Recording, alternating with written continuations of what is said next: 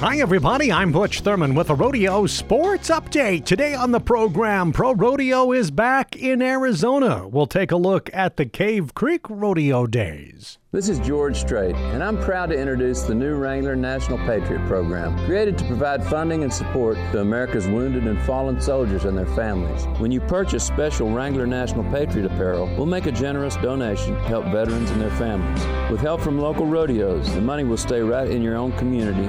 Please go to WranglerNationalPatriot.com. Wrangler. Long live cowboys. Cave Creek Rodeo Days in Arizona, the first PRCA-sanctioned rodeo since the COVID-19 pandemic halted rodeos in the middle of March. There were plenty of smiles to go around despite everyone wearing a mask.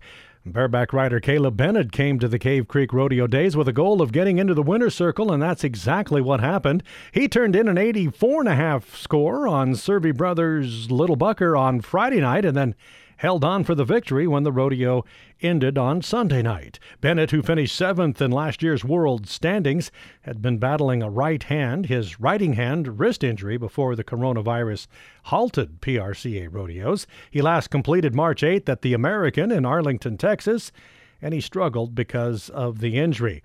He took home more than $1,600 for his win at Cave Creek.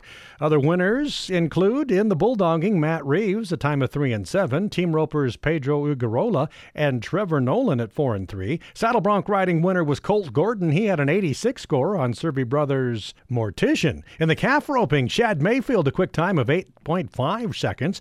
Steer roping, Dalton Walker at 63 seconds flat. Over 3 rounds of competition. Barrel racing winner was Amanda Butler, and the bull riding goes to Garrett Smith. 89 big points. I'm Butch Thurman with a Rodeo Sports Update.